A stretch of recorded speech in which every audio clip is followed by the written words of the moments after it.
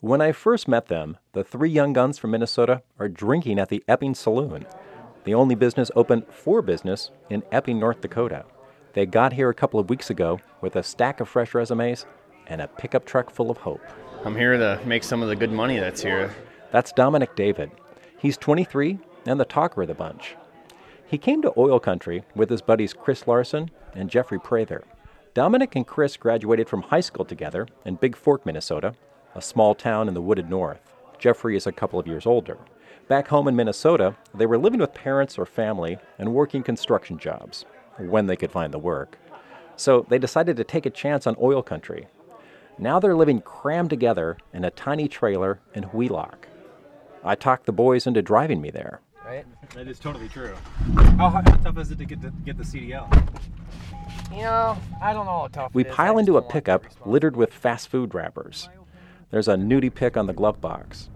After about a 10-minute ride on dusty roads, we rumble into Wheelock, a place that was practically a ghost town before the boom brought a couple of dozen campers to the farm fields around here. We see a big, large houseboat sitting there for I don't know what reason, but it's huge.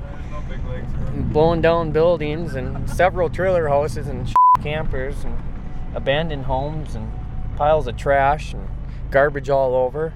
Pretty soon we'll see several stray dogs. Yeah, this is Wheelock here. This is the town. You're looking at it. We pull up to an incredibly small camper. It's hard to believe that three grown men live here.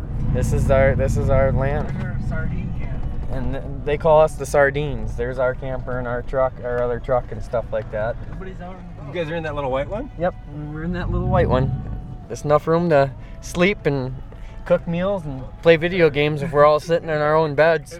We get out of the pickup and look around. This is our little house, man. Here, I'll come in with you. Okay.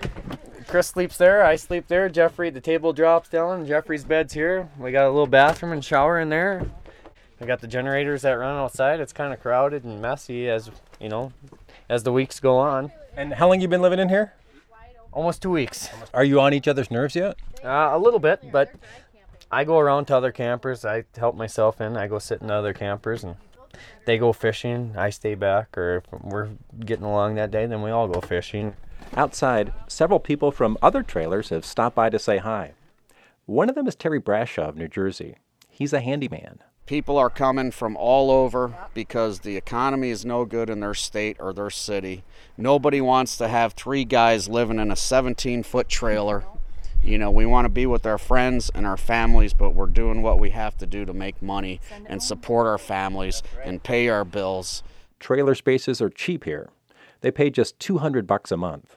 But there's no water, electric, sewer, or garbage pickup. Terry says to get those amenities, they need to improvise. I take bird baths right now until I fix my water heater. You got to heat the water up, bring it in pots, one for the soap and one for the water, and that's how a lot of people live.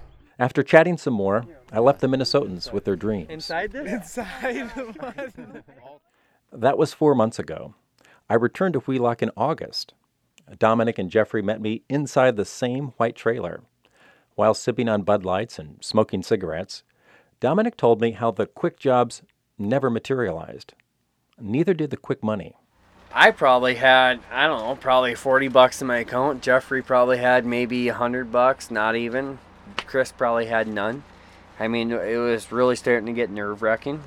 Dominic had borrowed money from his parents, but he didn't want to do that anymore. So he got creative. I come from a recycling background. My dad owns a salvage yard, so I told these boys, let's go over to that dump and let's get what we can. After a couple hours of work, they had scrap metal piled over the cab of Dominic's pickup.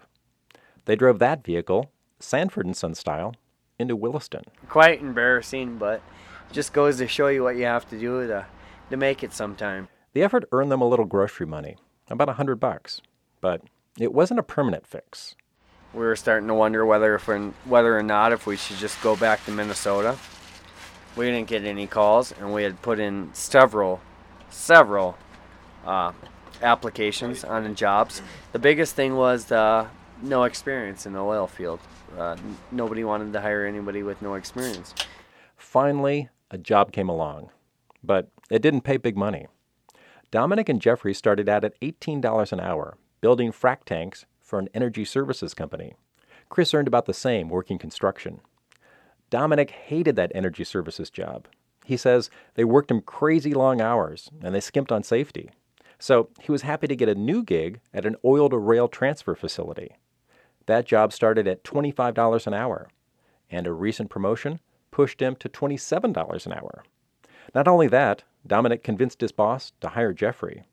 Dominic is working to pay off the money that he owes his parents. In the meantime, he says he's pretty happy living in Wheelock. One big reason is its proximity to the railroad tracks. I know when my train's showing up because I hear the train coming and I open the window and I could tell what train is mine. When he sees that train coming, he knows it brings work and money. For Prairie Public and the Black Gold Boom Oil Series, I'm Todd Melby.